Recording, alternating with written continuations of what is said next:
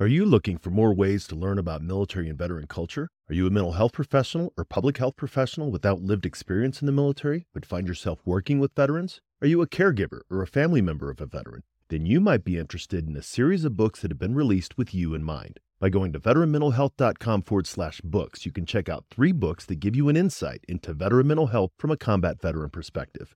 These books are a collection of short, consumable essays that discuss a wide range of topics related to mental health and wellness in post-military life. Head on over to veteranmentalhealth.com/books and check them out for yourself, or follow the link in the show notes. Welcome to episode 137 of the Headspace and Timing Podcast, a show that's dedicated to changing the way that the military-affiliated population thinks and talks about veteran mental health.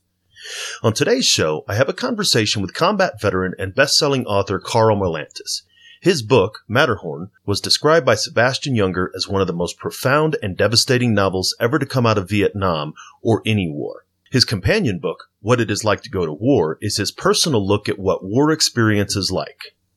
I think just for therapists out there that you are no less effective because you don't understand, quote unquote, what it's like to be in combat.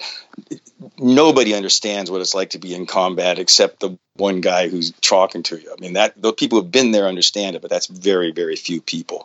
What they're looking for is someone to listen to them, someone who's safe to talk to, someone who reaches them as an individual. That has nothing to do with combat. I mean, what therapists give to everybody, but certainly to veterans, is that ability to just sort of unburden your soul, and then have somebody who doesn't have your particular, peccadillos and your rationalities point out paths to you that you might not have thought of, and or maybe your thinking's just a little confused on this issue, and that doesn't take any understanding of combat. It goes 2 ways. I mean, combat veterans, and believe me, I'm one of them, have a kind of a disdain for people that haven't been there. That gets in your way too. I mean, if you want to rejoin society, you got to get off of that high horse.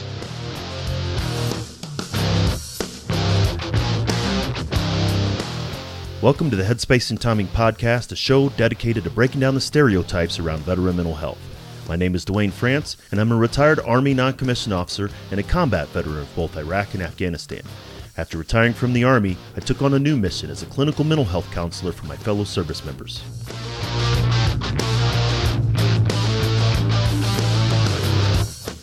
If you served in any branch of the military, then you're familiar with the M2 machine gun, the 50 cal. It's one of the most effective weapons in the military's arsenal. If the weapon's headspace and timing wasn't set correctly, however, it was just a useless chunk of metal. Veterans can be rendered inoperable if their headspace and timing's not set correctly either. That's my goal with this show. Change the way that we think and talk about veteran mental health and reduce the stigma against seeking support.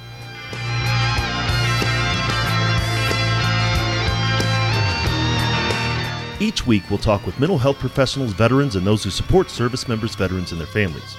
We're going to have real and honest conversations about a topic that most just don't like to talk about, veteran mental health. Let's jump into this week's conversation.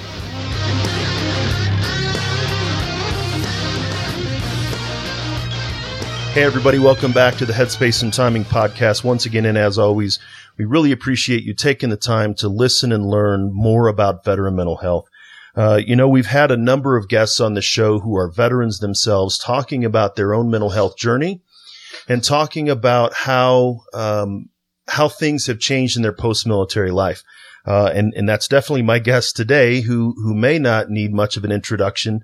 But still, more people might not know as vocal he is about veteran mental health and family mental health and things like that. So my guest today is best-selling author Karl Marlantes. Karl, welcome to the show. It's great to be here. Thank you. Yeah, thanks for taking the time. I definitely appreciate. I reached out. I actually had Dr. Larry Decker on the show back in episode 99, and he suggested that we get together and talk because, as I mentioned, you're a very outspoken advocate for mental health, wellness, therapy, and things like that. And definitely like to get into that, but give you an opportunity to tell the audience a little bit about yourself.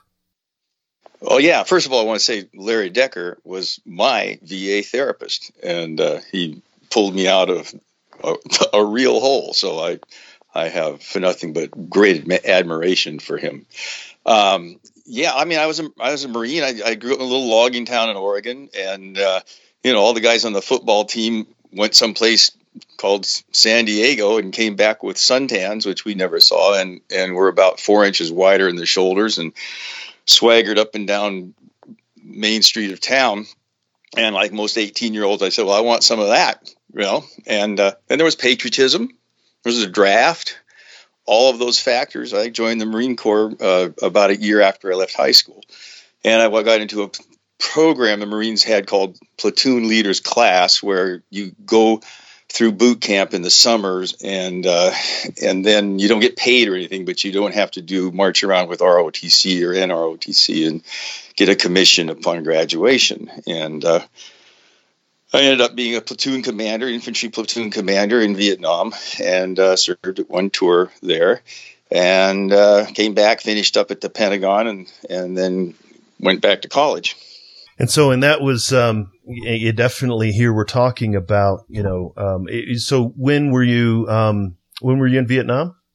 I was there in 68 and 69. I served right where the Laotian border meets the then demilitarized zone. We were way up in the mountains, probably 4,000 foot.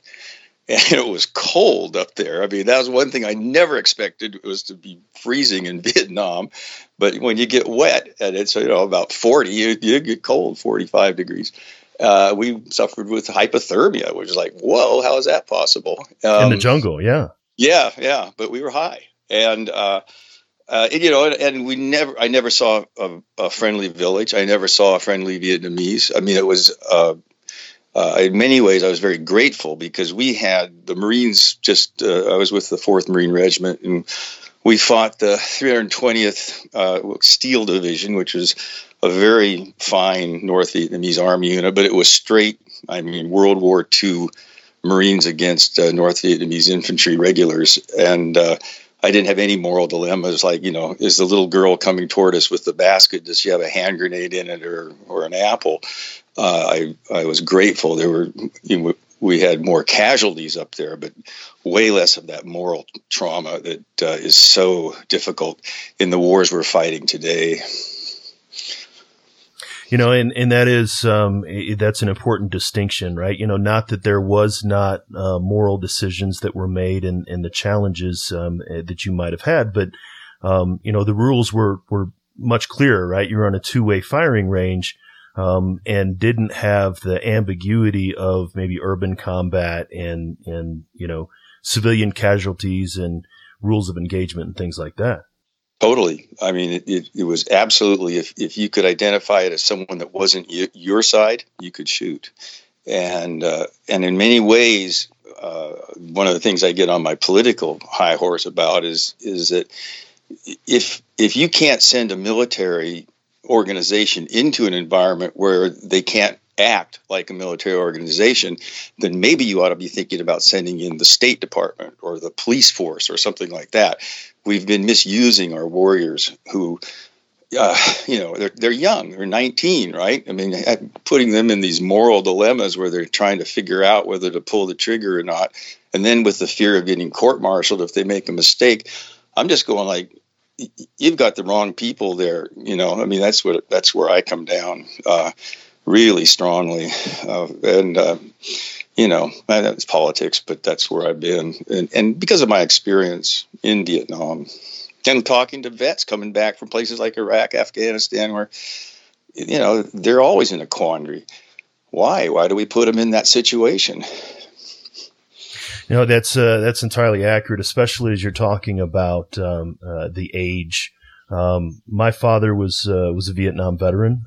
67, 68 was when he was there, and three of his brothers, two brothers and a brother-in-law, were there between 68, 69, and 70. And so one time my father and I were having a conversation, and something about the differences between when I deployed to Iraq for the first time, because I had been in the Army since 92. And of course, the first half of my career was peacetime Army. Mm-hmm. And my father had said, for him, he went to war with an 18-year-old brain, where I went to war with a 32-year-old brain. And there was a difference. Oh, yes.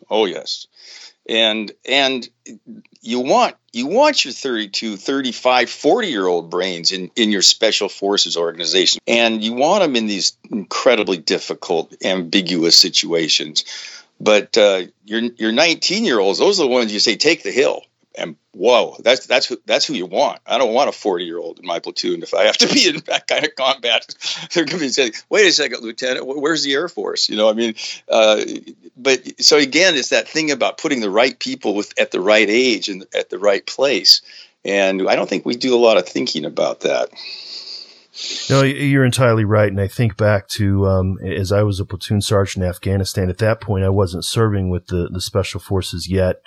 And it was only myself and one of my squad leaders, had been in the Army before 9/11. Of course, my platoon leader, and I had a platoon of, 65, 70 troops, and, all of them were, 30 and below. My senior guys were just getting into being 30 years old. And so, and it is, war is a young man's game. And then you as a young man, come back to the U.S. and are still a young man, but you're a young man who has seen the jungles of Vietnam, the mountains of Vietnam, and combat. And of course, we've heard a lot. I heard a lot about it from my father. I actually first remember, in the mid 80s, visiting the Traveling Wall, and my father and my uncle having really the first time that they had a welcome home. But I'd like to hear from your standpoint what it was like for you to return from Vietnam. Well, yeah, I think I'm still mad about it. Sure. I am. First of all, we had, as a culture, we still have a very low understanding of what it's like to try and reintegrate people back into the community. Our, quote, more primitive, end quote, cultures were way more adept at that. We lost that ritual, the community welcoming sort of forms that, sweat lodges, dances, all these things that we lost. When I came back, I was on an airplane with a bunch of Marines. I still had a year of service to do because I had a 3-year commitment because I was an officer.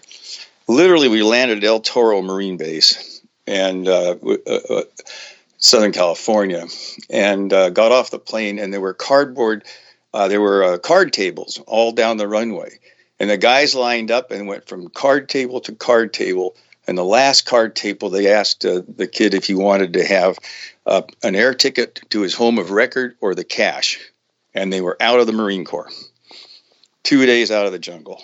And I know they all took the cash and went to the bars in San Diego, and as I tell people, I said half of them are probably still there. But it was a terrible understanding of how to reintegrate people back in. And then we were told not to wear our uniforms. We could only travel at 2 a.m. because civilians were getting upset because the military was in the airports. And, I had people throw things at me, and a lot of my friends did, like they'd be hitchhiking and a car had stopped. One of my friends' car stopped and the kids got out and started throwing beer cans at him. And, this is our welcome home. I wrote about it and what it's like. I actually did get spit on by a woman in a train, but it was. I don't think that was that common. That was, but it became a metaphor. It became a metaphor for how we were treated, and I think that coming home probably traumatized me as much as the war experience. It's hard to say it's hard to compare traumas, but I expected to sort of come home and have people love me and be happy about me coming home. And sure, my mom and dad were, but no one else came to the airport. It was really something to come back to that kind of, not just indifference. I think a lot of the current veterans face indifference, or they face this false heroism thing, which I think embarrasses most of us. It's, oh, wow, you're our brave warrior. And listen, everybody knows 90% of the military are people that do support services. Very, very vital, absolutely necessary, but they're not out there, being the infantry. And anyway, coming back to that kind of being blamed for the foreign policy of the United States when you're, 18 to 22 years old and it really was unfair. In many ways, we just hid. I mean, I grew my hair long and I went back to college, and I would never tell anybody I was in the war because it would just be like, I don't know, pardon my language, laying a turd on the dinner table. I mean, it was just, you couldn't do it. And my favorite story of that is that I had we had really close friends, that my wife, my first wife, and had been in college with this other woman. And so they knew each other from college.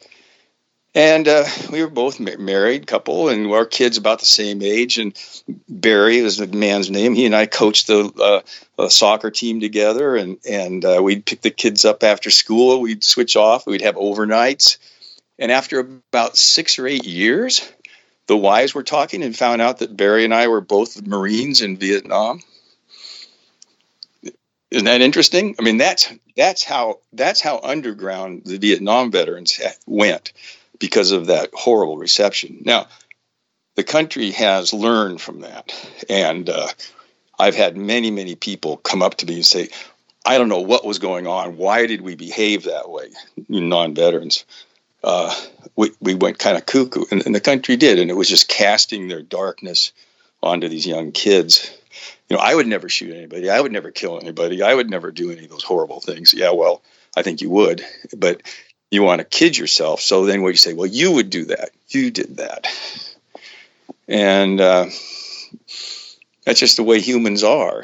And we're better now. I mean, there's no doubt about it. Like I said, you're either facing indifference or you're facing, I think, almost I don't know what the word is, treating people like heroes when it's kind of embarrassing, No, you're exactly right. And the idea of the homecoming being more traumatic than sometimes the actual combat. And as a clinical mental health professional, as a therapist now, I am working with Vietnam veterans, and here we are, 50 years down the line.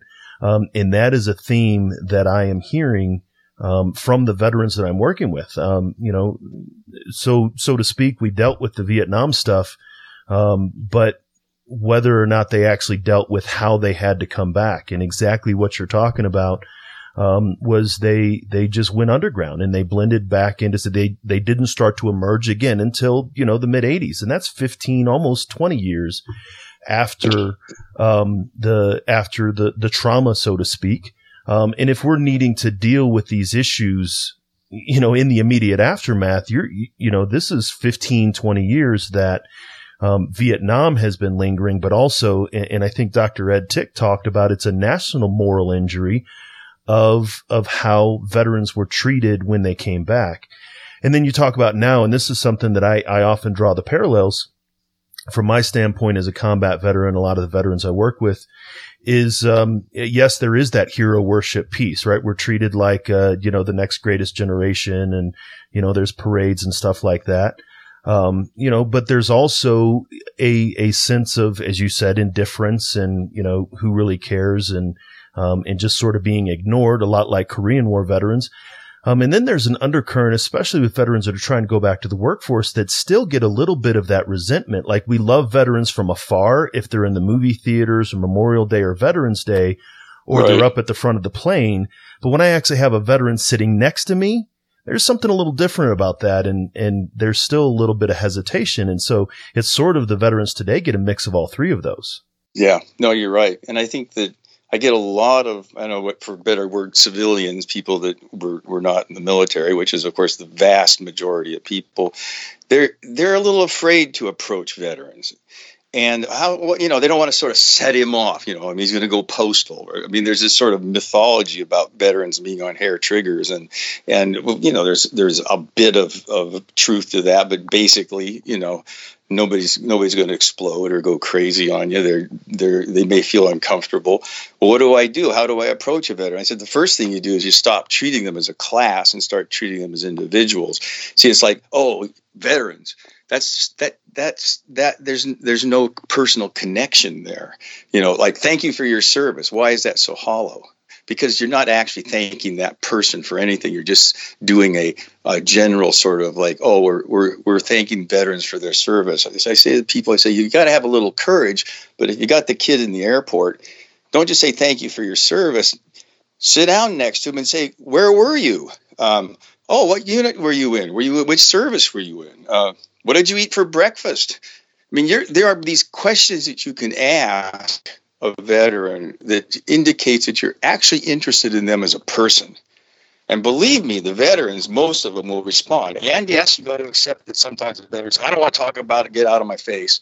Okay.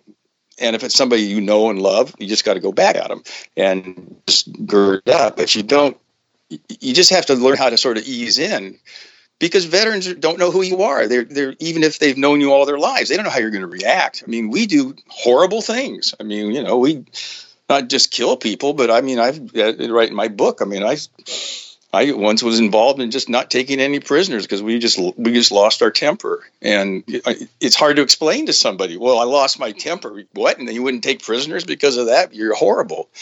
Well, you had to be there, that kind of.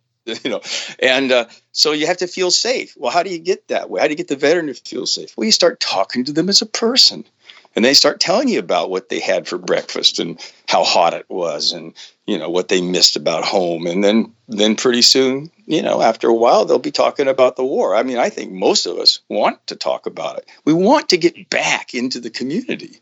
We want to be part of it again. Like I said, you don't want to when you go to work or try to get a job, suddenly it's no longer thank you for your service. It's like, oh, you're different than I am. Whoa. It didn't used to be that way because, well, when we went to war, when we were all wearing moccasins, it was the hunters that went to war, and so the rest of the people didn't have any protein. So everybody went to war. I mean, it was really different, but it's not the way it is today. And my analogy for that, which I think is also at the root of this problem of reintegration, is this unconscious attitude, and it is unconscious on the part of the non-veterans. It's this: we have this rifle, okay, and a rifle is made by scientists who have been trained by second-grade school teachers to teach them their arithmetic, and it's been financed by bankers, and the bankers have been fed by farmers who've grown crops, and everybody pays taxes that buys this weapon. So there's this huge interrelated chain that builds this weapon, and at the end of this very long chain, some 19-year-old pulls the trigger, and then we say he did the killing. No, we did the killing, but we don't. People want to accept that he did the killing, and until the country begins to take responsibility for the fact that kid didn't have that weapon without all these other people doing their part, including voting for the people that voted to go to war. Well, here's another political statement: or failed to vote to go to war. Our Congress's dereliction of duty.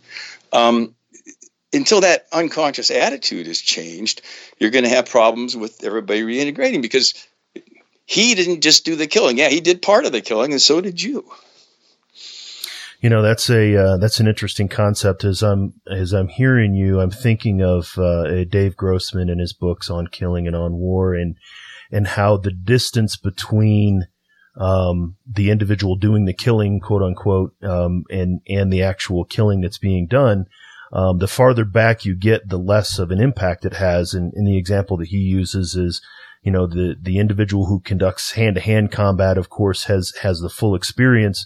But the person launching Tomahawk missiles off of the ship in the Gulf, it's almost, academic to them in many ways. Right. It's like they pushed the button and went to lunch. Right.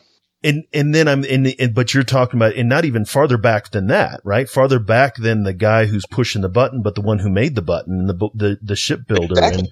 And the one who paid their taxes. I mean, nobody's clean here. All right. Nobody's clean. And that's what we don't understand. And so I think there definitely is this othering of veterans. As you said, it's, stop treating us like a class, because we wouldn't say, what is it like to grow up in the South Side of Chicago, right? Because not to treat that individual as a separate class. And, I'm from St. Louis, East St. Louis. Actually, I just read there was a tragic, a great young kid that was, football prospects as an 8th grader, tragically died in East St. Louis, right? So there's challenges, on the home front, but we don't treat people on the home front as this separate class. No. But then you talk about, this idea of just talk to a veteran. This was actually, it was on another show that a friend of mine asked this question. He was a non-veteran. Actually, he's an immigrant. He was Canadian and naturalized citizen. And he said, well, what do we say if we don't say thank you for your service? And I say, listen to the story. And that's what you're talking about is there's this paradox of the veteran's story. We want to be able to tell what happened to us and we don't know how to do it. And in many ways, you almost can't pull it out of us.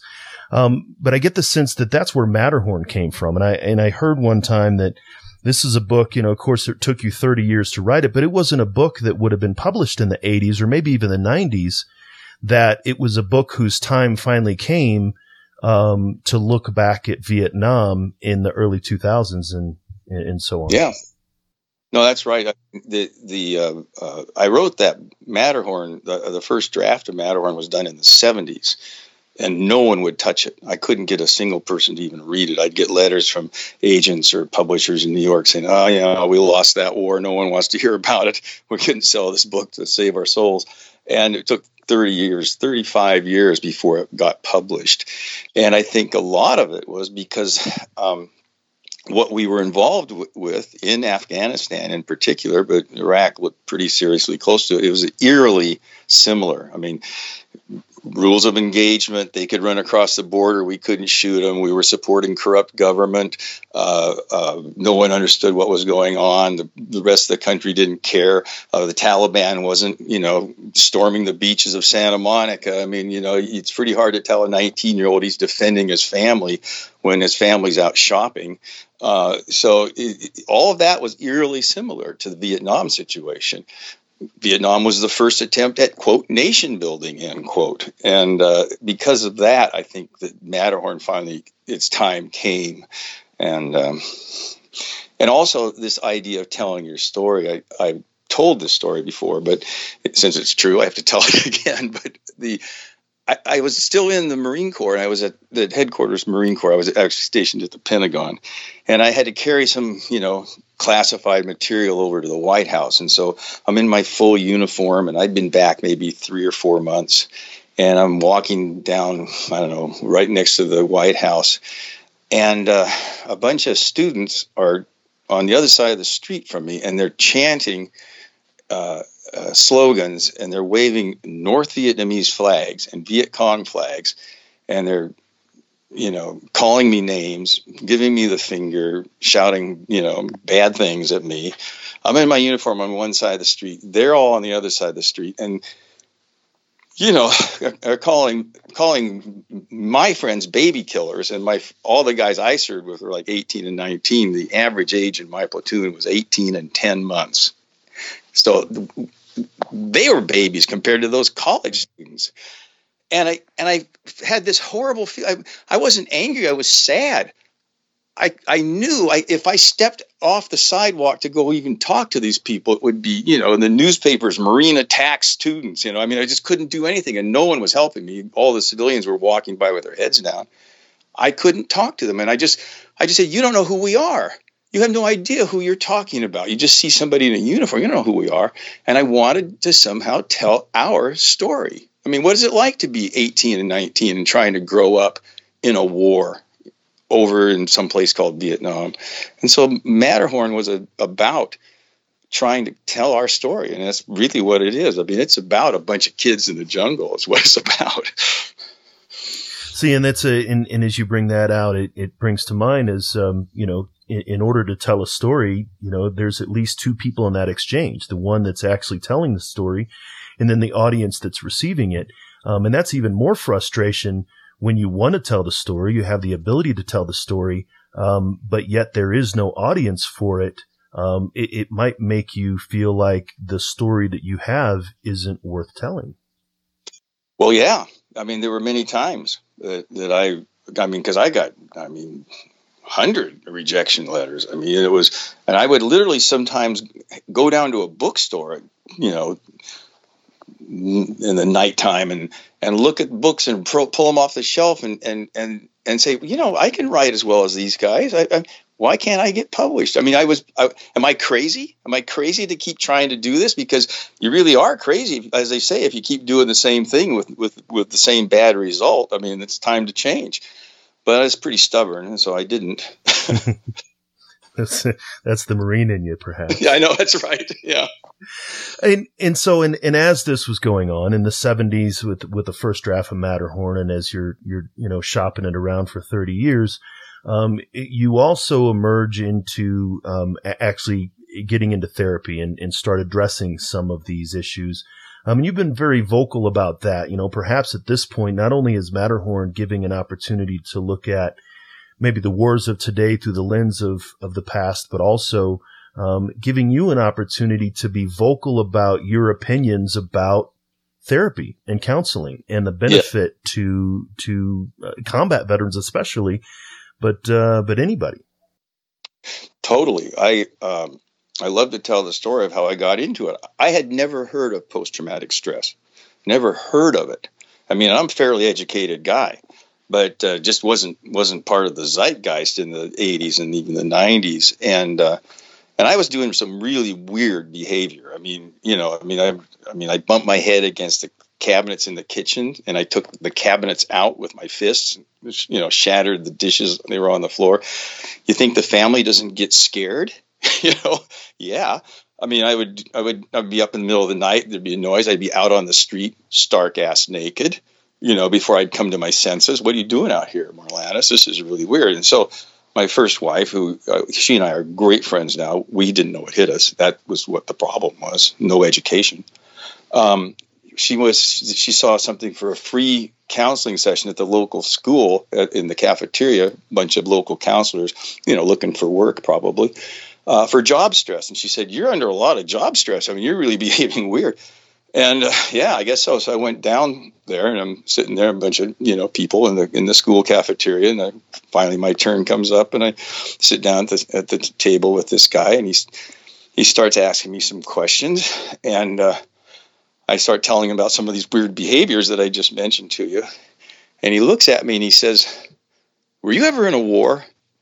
And when he said that, I burst into tears. I didn't know what hit me. I mean, I'm talking about snot running out of my nose, bawling. I mean, everybody in that school cafeteria was looking at me because I was just bawling out loud. I mean, out of control for 10 minutes. Finally, I start to get back to, and he looks at me and he writes on the back of a card. He says, and this is where he says, Larry Decker. And he says, here's where he is. He was at a Veterans Outreach Center in Santa Barbara. He said, "I'm going to call him on the phone, and you're going to go see him now, not tomorrow, not next week, not this afternoon. I'm calling him now, and you're walking down to see him, and you better show up. You have something called post-traumatic stress disorder. Have you ever heard of it? No. Well, you got it." And so I'm stumbling down the street literally with this card in my hand. I walk into the vet center, and Larry had a client right at that time, and he came out and he said, "I'll see you in about 20 minutes." And that started me on therapy, and it basically turned my life around because I was a complete wreck. And this was the 80s, late 80s, 90s? No, it was the 90s. 90s, right? 25 years after, Vietnam. And just that question is, were you ever? Triggered that. And that's a long time to carry around this burden. And I'm starting to see some veterans. I'm seeing many veterans, post 9/11 veterans now. But then there may still be some veterans. Number one, we're about 20 years away, from the first traumatic events of Afghanistan, really. Yes. And so, this message of, don't wait 25 years. To get in to see somebody to deal with this stuff because war was a part of your life. Yeah. Well, I advocate, and I really believe this, that the Navy and Army Medical Corps ought to beef up its psychiatrists or psychologists. And we need to make counseling mandatory because, as you well know, there's a stigma. It's like, oh, he's got trouble with the war. He's shaky, flaky, shaky, all those words. But if you have to go, it's like it's time for your checkup. It's like, well, you have your annual checkup, right? Well, you have your 6-month checkup with the shrink. The Israeli army it has the battalion surgeon and the battalion psychiatrist. And if you're feeling like, you got the flu, well, then you go to the surgeon. If you're feeling like, bad because your girlfriend just dumped you, then you go see the psychologist. It's really different. And if everybody had to do it, I think we'd catch a lot of this stuff early. Now, I don't think it's the military's job to cure us from post-traumatic stress, because those people have a very different job. They're like the trainers on a professional football team. They're going to pump you full of, cortisol and get you, or whatever it is, cortisol, and get you back on the field. That's their job, to get you stable and back on the field. But still, they would start to catch this stuff. And when you get out of the military, that's when you have to start trying to heal it and change it. And, you can do a lot of it in the military, but I think the burden still has to be on the civilian side. Veterans Administration, local, state veteran, Departments of Veterans Affairs, churches, there's a lot of places that this can take place. So I don't want to lay it on the military. I had this wonderful experience. I was at Quantico, and talking about stuff like this, and to the staff at the basic school. And this colonel comes up to me afterwards, and he's just classic Marine colonel, high and tight, built like a tank, and he's sputtering. He's literally sputtering. He says, we've got 6 programs to deal with all this stuff you're talking about. And he says, I don't know if it's working or not. I'm not a psychiatrist. I'm a Marine. And I just went, yeah, this is the wrong guy, So we got to, again, it's way back at the policy level. Are you sending the right kind of person for the right kind of job? Why are you assigning Marines to become, psychiatrists? I mean, sorry, these are not the guys you want, So it goes back to the politicians, ultimately, the leadership of the country. That's where we have to make these policy decisions right to get the rest of it right. So everybody wants to focus on the tail end. I keep saying you got to focus on the front end. No, you're entirely accurate, and it's definitely, and perhaps things have changed, or I have seen things change, and even since I was in, and they started pushing, behavioral health specialists down to the unit level, the battalion and brigade level, and still there is this, the old man can stand up in front and say, "Hey, go see Doc" all day long, but if you're sitting next to that squad leader that you spent the last 12 months in a foxhole with, and that guy saying you better not say nothing, and really getting it down to the individual level, but not requiring them to be the mental health professionals. I agree that's critical. The job of our military is to fight and win our nation's wars, but we can't do that effectively if we have this generational impact of, and you mentioned it before, not just traumatic stress reaction and things like that, but, all of it, the substance abuse and the depression, anxiety. And then when we get out of the military, this lack of purpose and meaning and what do I do with my life now that I'm no longer allowed to be what I wanted to be when I grew up? And so there is this need to reach back into the military and make some changes, because ultimately in the long run, it is a national defense issue, is a diminishing number of Americans are considering military service as an option, because the prevalent wisdom is, my son or daughter is going to come back damaged and deranged. Yeah. I think there's something about that. And you're not going to have an effective professional military. If you have a professional military, that means that you go back for a 3rd or a 4th tour, unless you sort of got your feet on the ground. And you and I have both been around NCOs and officers who are flaky and they make bad decisions, and a lot of that is because of untreated post-traumatic stress while they're still in. I remember watching a video once of Norman Schwarzkopf go off. Just went off, right? And I looked at that and I said, that's a classic post-traumatic stress reaction. And of course, nobody, thought about that during the Gulf War. That was early 90s. But that's what he was suffering from. And he was a combat veteran. And without this kind of psychological grounding, you're not an effective fighting force.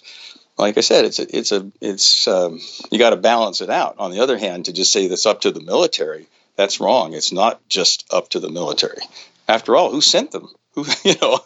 Who's responsible for that? Right. Well, there's the responsibility of a nation, right? You break it, you buy it. Yeah. And getting back in. See, the thing is that you come back, if you go back to Fort whatever, you're still in your military family, and everybody talks about that. But you're not in the nation's family. You're not in the civilian family. See, and the military can't get you there. No matter how much therapy you do, well, as long as you're staying inside the military family, you're not going to get any help reintegrating into society. Let's face it, the military is very much separated from society. I mean, they have their own everything. PXs, their own way of being, their own language. I mean, there's a major difference between the way it was when you were drafting people. World War II, about 3/4 of the military were drafted. So it's a big difference. No, you're exactly right. I recall, and I didn't know it then, right? And this is the hindsight being 2020. But when I was on Fort Carson, active duty, off post was where I went to sleep and maybe caught a movie once in a while, right? But all of the, all life happened. Our Walmart was a PX, our grocery store was the commissary, and everything happened there, but then you also talk about the difference with this professional military, and perhaps even while being drafted. And I've heard this from a number of Vietnam veterans as they were growing up and approaching the mid-60s. They deliberately did not get married. They deliberately didn't focus on building a family because they knew that they'd be drafted. But now, and whatever the statistics are, and I've heard a number of them, but a larger number of the military is married with families. As you and I were talking before this, I had 2 kids when I started to deploy, kept them all the way through. But I went, as a father, and a husband, and the impact on the family, if the military doesn't have responsibility to support the mental health of the soldier or the Marine, they definitely have even less of a responsibility to support the mental health of the family. And yet that's just as critical as making sure we have an effective fighting force. Absolutely. How many guys love the military but quit because they just can't handle the family and the military at the same time? It's one of the big problems. My wife just really hated it, and so I had to stop. I mean, I've heard that a lot. Well, you're a lot of talent going out the door, Right. And so, and you said that this is actually a question that you've had pretty often is the psychological impact of combat and war, not on the individual who fought in it, but on the family members that maybe share the life after or even shared the deployment with them. Yeah, for sure. I mean, my there's two stories about my oldest daughter. I have 5 kids, 3 girls and 2 boys. And, one is my oldest daughter does not let me forget the fact that she went at one stretch in her life. She went to 12 schools in 8 years because I'm running around doing my crazy, post-traumatic stress, adrenaline stuff. Couldn't stay still long enough to leave her in school more than 3 or 4 months. And the other one, which is a little more humorous, but is absolutely true. She looked at me about 3 or 4 Christmases ago. We're having dinner, and she says, "Dad," and when one of your kids says, "Dad," in that tone of voice, you go, "Oh, now what's coming?" She says, "I just have to say something. Nobody shooting at you is not a good standard for a 4-year-old." Don't cry over spilled milk.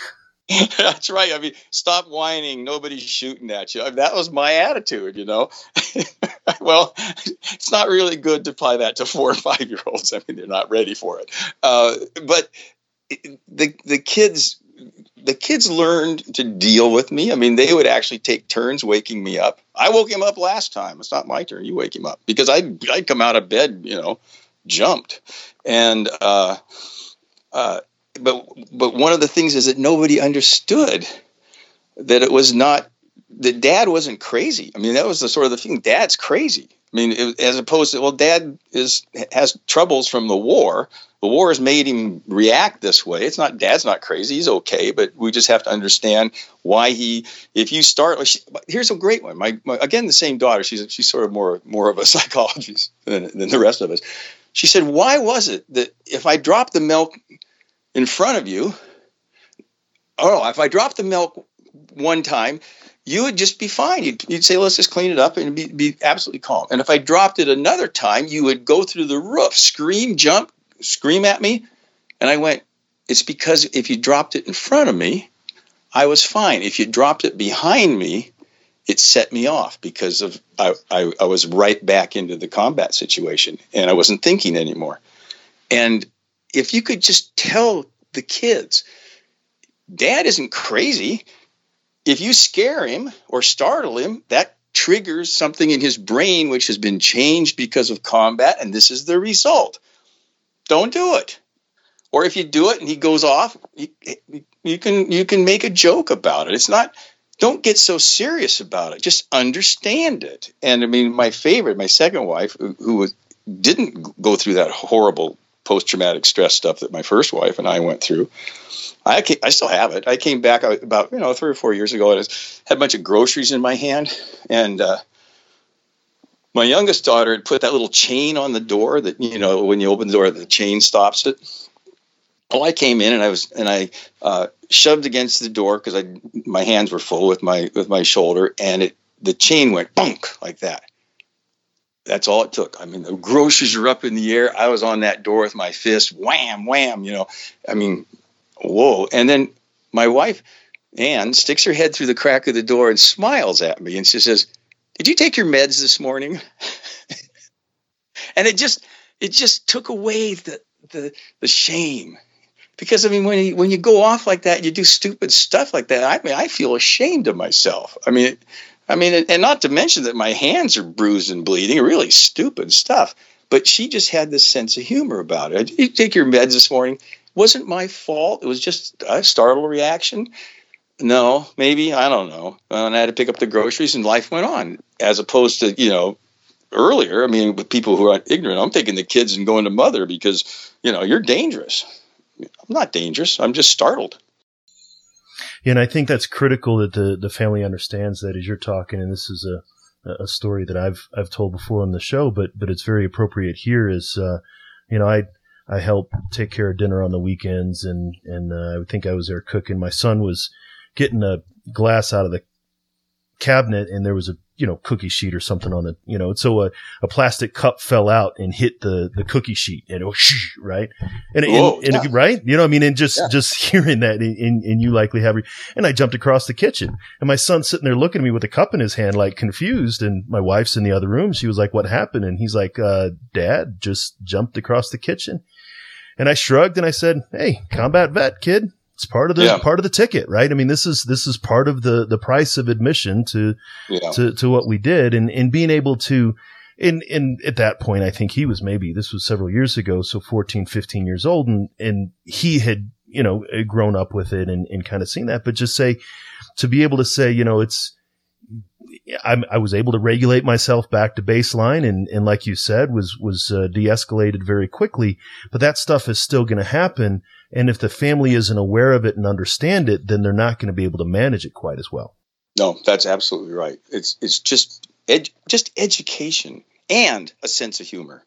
Those are two very simple things that I think would go 80% of the way toward avoiding these horrible divorces and a lot of drinking. Right. Yeah. This has been great. Before we go, I really want to get in because I think we could talk for probably several hours. Go all day here. I know. But you got another book coming out, and as this show airs, it'll be out for about another month. Deep River, and I was looking into it. Not necessarily. It's not a combat story, but it has some kind of transitional undertones, appears to be what it's like to be from one culture and emerging into another. I'd like to hear a little bit about the upcoming book, Deep River. Yeah, great. It's hardly any mention of war except that in the First World War, it's set in the at the turn of the last century, and it's about it's a family saga about a woman and her brothers, and each of them has a different attitude toward life. We all carry attitudes toward life. Like she, because of her childhood and certain traumas that happened to her, becomes an ardent communist and a labor organizer, joins the IWW. Another brother just thinks that the way he's going to stave off, fear of death and anxiety is he's going to get rich. He wants his own logging company. And another one goes to traditional religion. And one of the people that she falls in love with just wants his own fishing boat. I mean, it's the individual versus the collective. And we for some reason, this culture can't understand that both are valuable. I mean, we need a conservative wing in our politics and we need a liberal wing in our politics, because if everybody was a liberal, we would do a lot of stupid stuff. And if everybody was a conservative, nothing would change. And so we need both, but we can't seem to, as a culture, to get that through our head. And so I got this novel of these Finnish immigrants. They're all from Finland, and they have to learn how to become Americans and move into American society and get along with each other. There's still a family that still loves each other, but boy, do they have different attitudes about how to handle the world. And they argue, but that doesn't destroy the bonds. That doesn't destroy the love that they have for each other. It makes it harder. So it's a novel. It's set in a logging camp, Southwest Washington, at the turn of the century, and it deals a lot with the environment. It deals a lot with there's a lot of sort of issues of religion and spirituality that I deal with. It's just my particular bent, and I'm hoping that it's a good book that people will enjoy reading it. Yeah, I appreciate this idea where we're not just one-trick ponies, right? Veterans can leave the military and become authors or podcasters, and definitely like the other two books, Matterhorn and then What It Is Like to Go to War, being very similar. But that's not all you are, and that's not all you do. Just like, the infantrymen, that's not all they did. That you got more stories inside you, and they're not all about war. And I think even that is a good example for those who haven't fought to say, wait a minute, I thought you were the war guy. Yeah, I know. I have joked with my family. I said, I'm the war guy. I mean, 3 Marines pee on a dead Taliban. I got 7 radio interviews about it. I mean, it's just like I was a war guy because of those books that came out. I'm very happy. They were successful books, and man, I'm never going to complain about that. But people love to put other people in categories. And, the category I got put in was war guy. You just nailed it. And luckily, this book's going to be published. It has nothing to do with, war and combat. Yeah. I have a buddy of mine who, is a Marine, as a matter of fact. And he went to his therapist, and his therapist said, well, I don't know if I can help you. She's like, I'm not he fought in Helmand and Fallujah. I think he did 2 tours. Mm-hmm. And she said, well, I don't think I can help you because I have no military background. And Jay said, I'm not coming to you as a veteran to talk about my war stuff. I'm coming to you as a human to talk about my human stuff. Really, absolutely right. And again, I think just for therapists out there, that you are no less effective because you don't understand, quote unquote, what it's like to be in combat. Nobody understands what it's like to be in combat except the one guy who's talking to you. I mean, those people who've been there understand it, but that's very, very few people. And what they're looking for is someone to listen to them, someone who's safe to talk to, someone who reaches them as an individual. That has nothing to do with combat.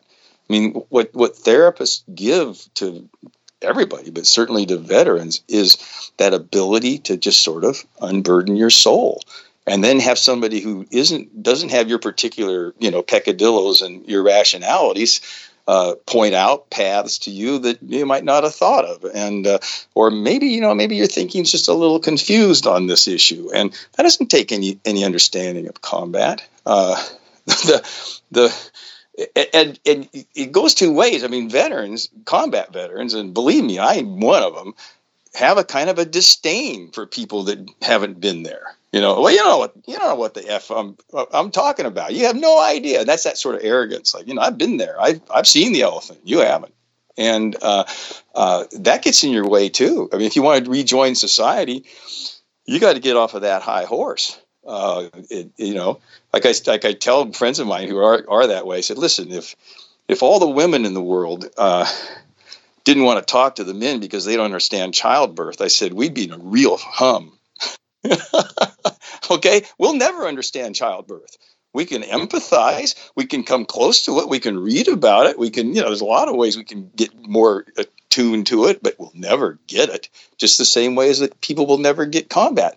That's no reason for you to not talk to these people, really.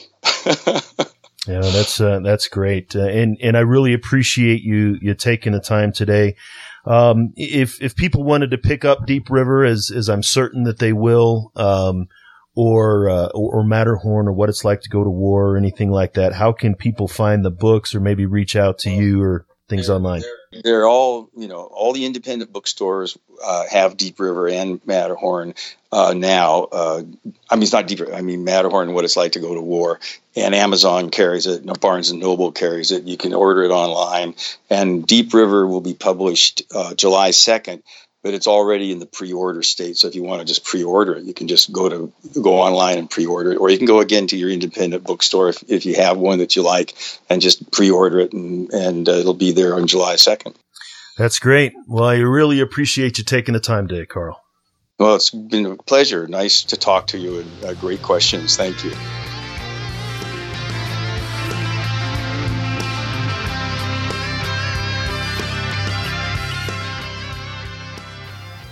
You're listening to Headspace and Timing, where we're trying to change the way that we think and talk about veteran mental health.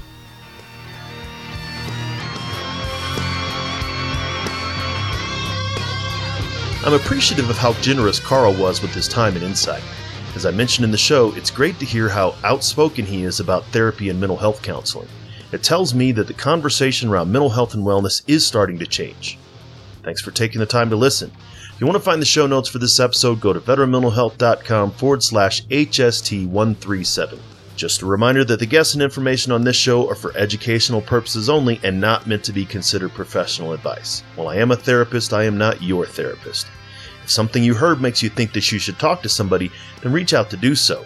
If something you heard makes you think of somebody who you think could hear it, then please share it with them. I'd like to thank Doc Todd for giving us permission to use his track Not Alone from his album Combat Medicine. Doc's trying to bring the discussion about veteran mental health out of the darkness and into the light, and you can see all of his work at therealdoctodd.com. Make sure to join us for the next episode. Hit subscribe on your podcast player of choice so you don't miss it. Until then, remember, veterans, you're not alone. Ever.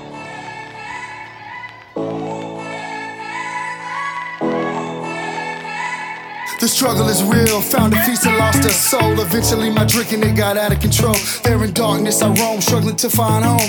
See, suddenly death didn't feel so alone. 22 a day, destination unknown.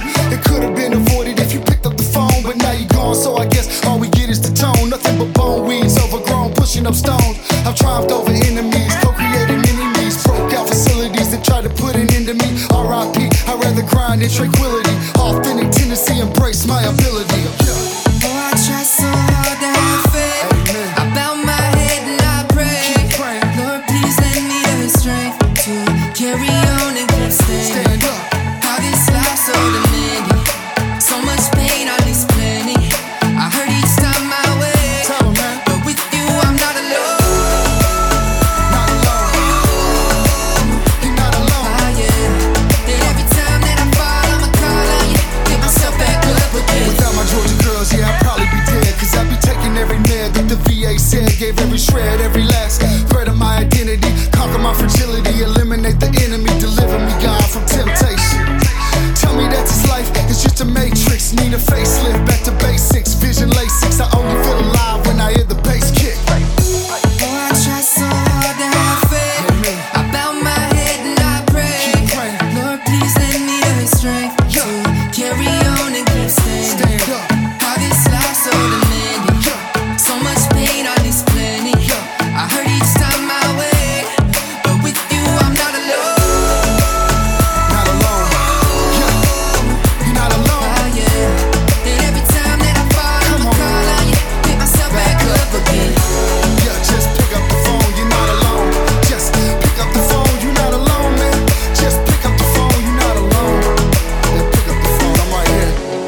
love you guys. Take those bottles out, dog, and pour them in the sink. Take the needles out your arm and the gun away from your forehead. It's time, man, you've been through enough pain, stand up. It's time to stand back up. All my veterans, man, Army, Marine Corps, Navy, Air Force, Coast Guard. Get up, you know. Oh, I try so hard to have faith. I bow my head and I pray. Lord, please lend me the strength to carry on and keep staying. God is out so many, so much pain on His plenty.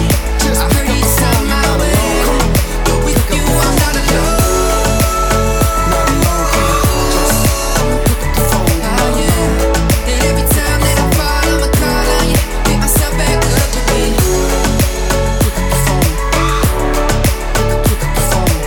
You heroes, man, put your chin up and your chest out. Conquer life like you conquer death. Are you looking for more ways to learn about military and veteran culture? Are you a mental health professional or public health professional without lived experience in the military, but find yourself working with veterans? Are you a caregiver or a family member of a veteran? Then you might be interested in a series of books that have been released with you in mind. By going to veteranmentalhealth.com/books, you can check out 3 books that give you an insight into veteran mental health from a combat veteran perspective. These books are a collection of short, consumable essays that discuss a wide range of topics related to mental health and wellness in post-military life.